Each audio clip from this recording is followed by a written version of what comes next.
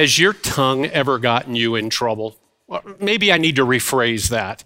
When is the last time your tongue got you in trouble? If you're like me, all of us have said something, then we wished we'd never had said it. Maybe we said something in anger. Maybe we were jealous of someone and we shot out a comment that we shouldn't have made. Maybe we found ourselves actually manipulating other people, or maybe you were just trying to be witty, and in the midst of that, you said something inappropriate that you wished you hadn't said. Well, as you know, once we say our words and they come out of our mouth, they're out there. We can't pull them back. And today we're going to talk about our words. We're going to continue our summer series called Move, which is a journey through the book of James. And in it, we're going to discuss faith in our words from James chapter 3. Our words are very powerful. We're about to be challenged by James to control our tongues, to learn to hold our tongues. In a country graveyard stands a tombstone, and it says these words, "Beneath this stone, a lump of clay, lies Arabella Young, who on the 24th of May began to hold her tongue." I think that's very funny. It took quite a while for her to hold her tongue, and of course, not the best circumstances. As one wise person observed, as you go through life, you're going to have many opportunities to keep your mouth shut. Take advantage of all of them. Or as someone else wisely said, a closed mouth gathers no foot. You know, the old foot in mouth problem. Well, in Proverbs chapter 13, verse 3, it tells us this: those who control their tongue have a long life. Opening your mouth can ruin everything. And I love that line. Opening your mouth can ruin everything. Well, as we get into this passage and begin to talk about the tongue, I want to go to Psalm 19, and I want our prayer at the beginning of this to be a prayer that David prayed at the end of Psalm 19 after he had beautifully described God's word in that psalm. He said these words, "May the words of my mouth and the meditation of my heart be pleasing to you, O Lord, my rock and my redeemer." I'm going to read that again as a prayer for us today. Lord, may the words of my mouth and the meditation of my heart be pleasing to you, O Lord, my rock and my redeemer. Amen. Well, let's move on now to James chapter 3. And if you've brought your Bibles with you, or if you have your Bibles, please open them up to James chapter 3. Here in James chapter 3, he's going to talk about the tongue, as I've been saying. And what we're going to see is James is very serious about this issue. And in fact, he's extremely straightforward in addressing the issue of the tongue. So it's in James chapter 3, he begins to address the church. And it's interesting, I think what's happening here is that James realizes that the tongue is a huge battle for all of us. And so he, in keeping his thoughts on the tongue, he becomes very direct right away in teaching us that this battle is important for us to take. James knows that we won't gear up for this battle and seriously consider it unless we recognize the magnitude of the damage our tongues can do. It's a great problem for all of us. So he begins by using some beautiful, vivid illustrations to open our eyes about how serious this issue is. And the first one that he talks about is teachers. For he begins to show us right away that the tongue is a serious matter. And here's what he says about teachers of God's word. "Not many of you," verse 1, "should become teachers, my fellow believers, because you know that we who teach will be judged more strictly." James understood that teaching had a high responsibility to it, and that teachers will be held in the strictest standards. And none of us is particularly qualified for that.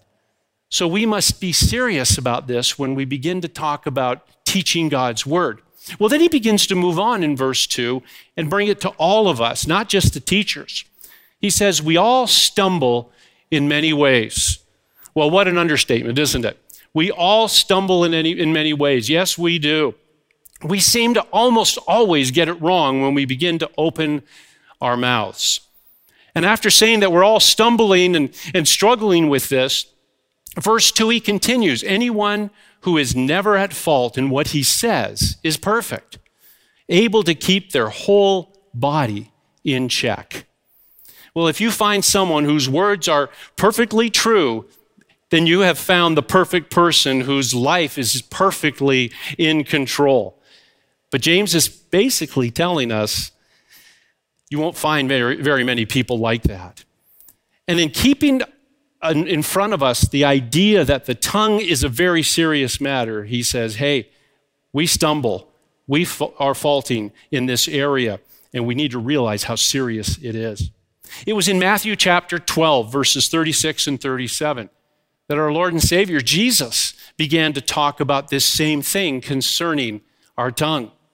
In Matthew 12, 36, 37, he says, but I tell you that every careless word that people speak, they shall give an account for in the day of judgment. For by your words you will be justified, and by your words you will be condemned.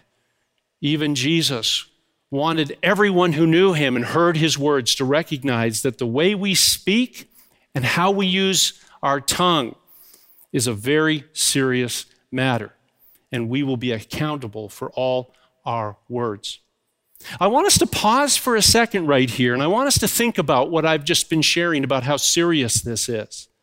Because there's a passage in Proverbs chapter 18 that really brings it together for me. In Proverbs 18:21, it tells us the tongue has the power of life and death. I'm going to say that again. In Proverbs 18:21 tells us the tongue has the power of life and death. Did you know your tongue was that powerful?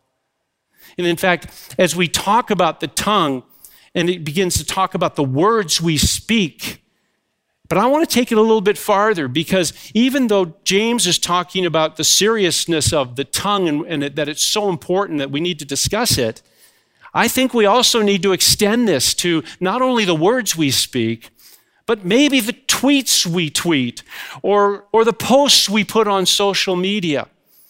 Because the truth is, as we just read in Proverbs, our tongue has the power. Our words have the power of life and death. And the way we speak will invite other people to live, or we will be inviting other people to die. Now, when we invite other people to live, and although that seems very extreme, the Proverbs makes it very clear. That's how strong and powerful our tongues are. When we invite others to live, what we are doing is we are having words spoken to them, or tweets, or messages that we give to them that affirm them. We invite them to live when we encourage. We invite them to live when we lift them up, and we bring joy in their life, or express love to them, or spark their faith with words that take them forward, or we speak words that give hope, with the result being that they walk away with a heart that is glad and freedom in their souls. That's how we speak words of life to other people. But we can also speak, unfortunately, words that invite other people to die, where instead of affirming, we criticize. Instead of encouraging, we bring discouragement into their life. Instead of lifting up, we pull them down with stealing their joy, extinguishing that love that we talked about, maybe crippling their faith or destroying the hope that they have in their hearts, with the result being that they feel judged, maybe ridiculed, and in a place of bondage.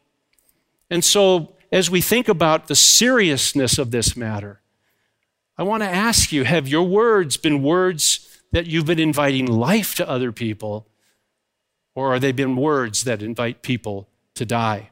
Our words are such a serious matter, and James starts off with letting us know that. But then he moves on, And he begins to take these images that I talked about, starting with the image of a teacher, and now he begins to bring other images. I just love this about James because sometimes when we want to understand and learn biblical principles, it's so much easier when we see images in our mind and we can use our imagination to understand the principles of God's word. And so James uses 3 common images to make his point in the next couple of verses. And that point is this, that the tongue is small, but it is powerful. Just as I mentioned, it has the power to invite people to live and die. He goes on and takes it a bit further. And the first image he gives us is in verse 3, the image of a bit in a horse's mouth. Let me read it to us. When we put bits in the mouths of horses, we make them obey us. We can turn the whole animal. And so that first image is a small bit in the in the mouth of a horse, and in which we can control the horse. And he's making it very clear, just like the tongue, that bit is small, but it's powerful. So are our words. He takes it further with another image, and this is an image that I'm a little bit more in tune with. He uses the image of a rudder on a ship. Look at what verse 4 tells us. Or take ships as an example. Although they are so large and are driven by strong winds, they are steered by a very small rudder, wherever the pilot wants to go. Now just think about this for a minute. I want you to think about a boat. Not just any boat. I want you to think about a great, big, huge boat. Maybe it's a cargo ship. Maybe it's an aircraft carrier, if you can imagine that. Or maybe it's a cruise ship, if you've been on one of those. And they are huge ships. And how do they get turned? By using the rudder. Now, my hometown is Goderich. Goderich is on Lake Huron, and it has this beautiful harbor. And right on that lake front is a salt mine, as well as a whole bunch of grain mills. And so what happens is if you go to Goderich Harbor, all the time there's these huge ships coming in to be either filled with salt or filled with grain. And as they come in, and we used to go down all the time, and in fact, if you ever go to Goderich and a boat's coming in, you'll see people lined up in their cars to watch, because these boats come in and they're high on the water. And as they're being brought into the harbor, you can see this huge rudder, but it's only huge compared to you and I. And you'd see the rudder sticking out of the water because the boat is so high. And then they fill it up and the rudder goes under the water for most of the way. And as I would look at that, I'd just be amazed at how huge this boat was. But compared to the boat, the rudder was so small. And to be amazed that that rudder, so small compared to the boat, had the power to turn that boat and to steer it. And that's what James is telling us. Like a bit in the horse's mouth, or a small rudder compared to the size of the ship. He says in verse 5, likewise, the tongue is a small part of the body, but it makes great boasts. And so our tongue, being a small part of our body, is very powerful, and we have to be so cautious with it. And in fact, he continues on and he uses the third illustration. And if you can picture this, he says, consider what a great forest is set on fire by a small spark. There it is, the small spark causing a great fire. And you know, I'm sure you've been watching as well as I have, that out west and then more recently in the northwest of Ontario, the terrible, devastating forest fires that have taken place. And they've probably all started with either just a spark of lightning or some other way in which they started. And we need to understand from what James is telling us that these small things make a big difference.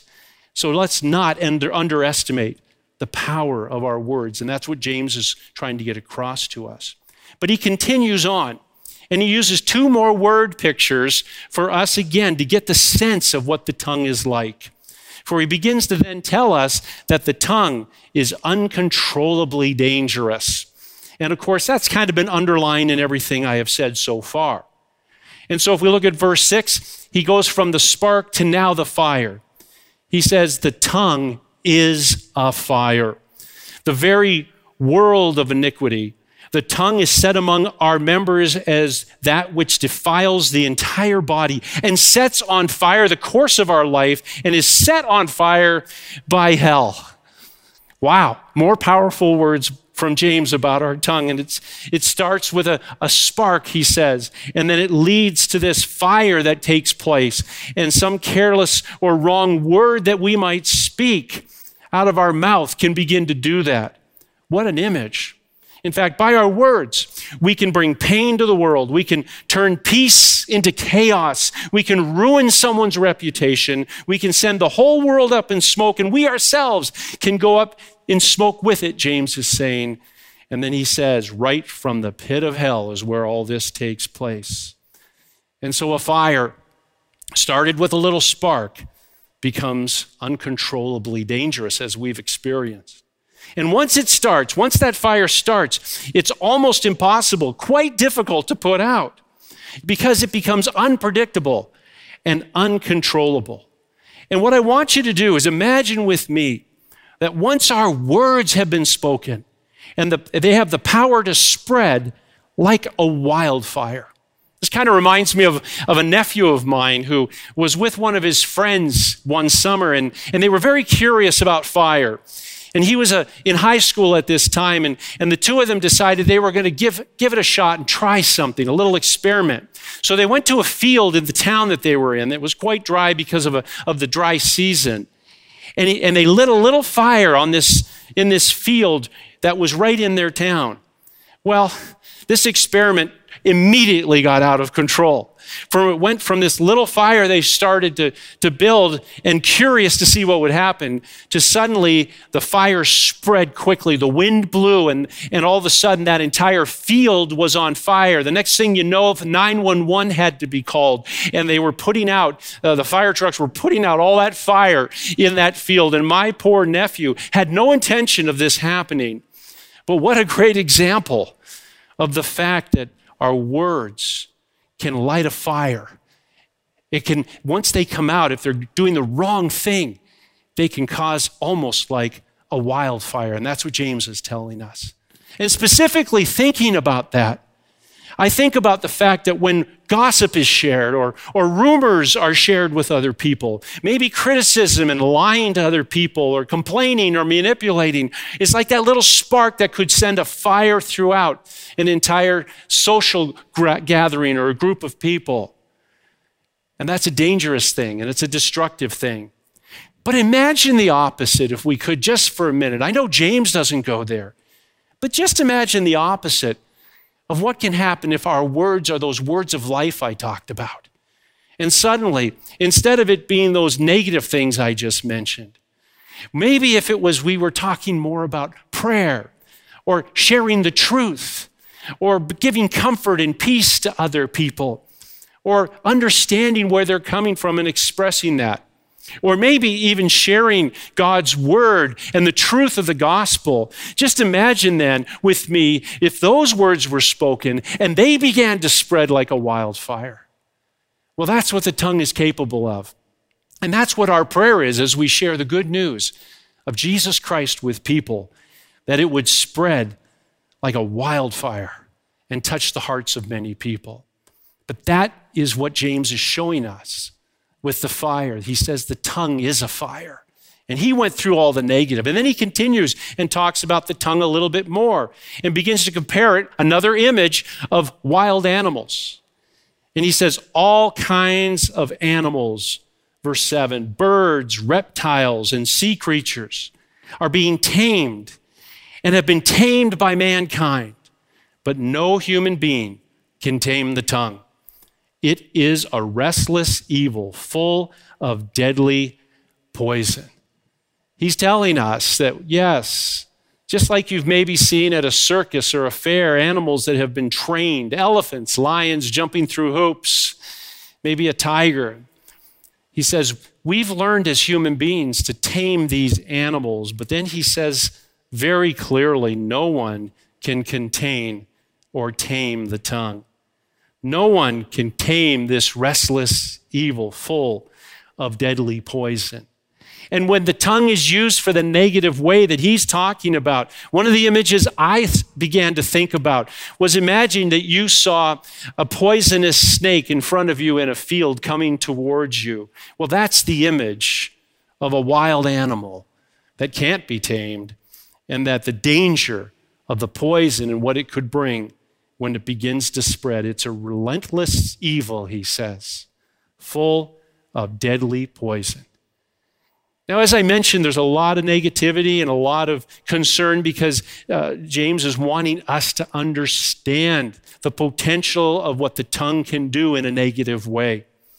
He ends with these words and this topic in which he shares that the tongue is terribly inconsistent. He says to us in verse 9, with the tongue we praise our Lord and Father, and with it we curse human beings who have been made in God's likeness. Out of the same mouth come praise and cursing. My brothers and sisters, he says, this should not be. This is where he begins to talk about how we need to be consistently people of integrity. Because one minute we could be blessing the Lord, honoring him with our talk, honoring him with our praise and our worship. And then the next minute, we could be cursing, hurting another person. And it's so clear that they were made in the same image as us, who were made in God's image. And James declares, this should not be. We need to be consistent. We need to be people that have a good witness and are known by love, not by our words of criticism or negativity. And he's basically declaring this should not go on. And then he asks a couple of rhetorical questions. Verse 11, and if you follow with me, he asks these questions. Can both fresh water and salt water flow from the same spring? And the obvious answer is no. Well, then he asks, my brothers and sisters, can a fig tree bear olives? And the answer is no. Or a grapevine bear figs? No, they can't. Neither can a salt spring produce fresh water.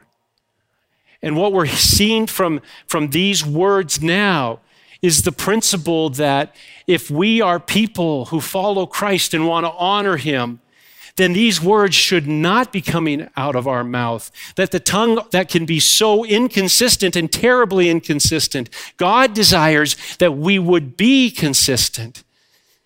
Because the fruit of our lives is what will come out of our tongues.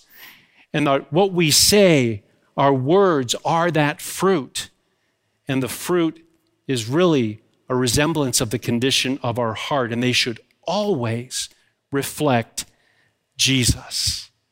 There's another, Proverbs is filled with words about the tongue. There's another passage in Proverbs 4:23. We are exhorted this way, watch over your heart with all diligence, for from it flow the springs of life.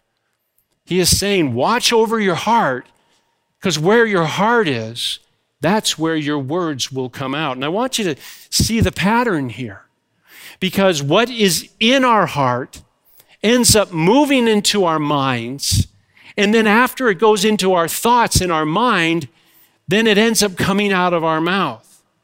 And if we have a heart, as he said, watch over your heart with diligence, because out of it flows the springs of life. If we take that seriously, we begin to realize that if we take it backwards, that often what comes out of our mouth is what's been in our mind, because that's where our hearts have been. But it doesn't need to be that way. It shouldn't be that way. So how do we respond to all these words that James has told us about the danger of our tongue? In fact, it almost seems hopeless, doesn't it, when we hear his words? And it's true that we cannot control our tongue. We cannot tame it on our own. But God's word tells us that we need to go to him. We need his help as we begin to think about the words that we speak. As we consider all these words that James has spoken, I'm sure you're like me in which you stop and you say, I know more than anyone else the times that the words I have spoken have not been what they ought to be. So I go back to the prayer I started with, in which out of Psalm 19, David wrote these words. And I want us to end with this thought, in which David said, may the words of my mouth and the meditation of my heart be pleasing to you, O Lord, my rock and my redeemer. In fact, even though we did it at the beginning, I'm going to say it again, and I'm going to invite you in your own heart to whisper this prayer to God. Maybe you need to whisper this prayer this morning to God, and in the next little while when you get up, just sit or walk or whatever you're going to do, and say this to the Lord. May the words of my mouth and the meditation of my heart be pleasing to you, O Lord, my rock and my redeemer. And I want to end with this. Here are some real questions that we can ask ourselves. Because the questions and the heartbeat that we have really speak, when we think of the tongue, to our whole approach in serving Jesus. He has done so much for us. And I know that if you know him as Lord and Savior, that in your heart you love the Lord with all your heart and your soul and your mind. And that is what God's called us to do. We are to love him with all our heart. But what did he say we need to do afterwards?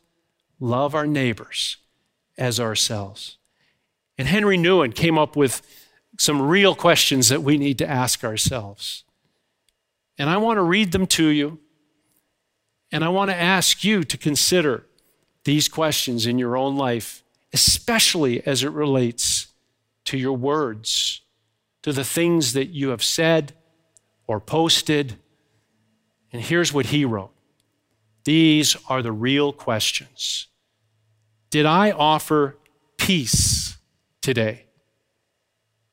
Did I bring a smile to someone's face?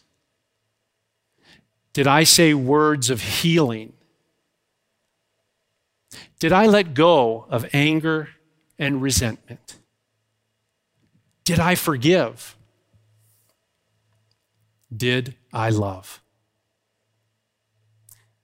May the Lord help us in controlling our tongues. God bless.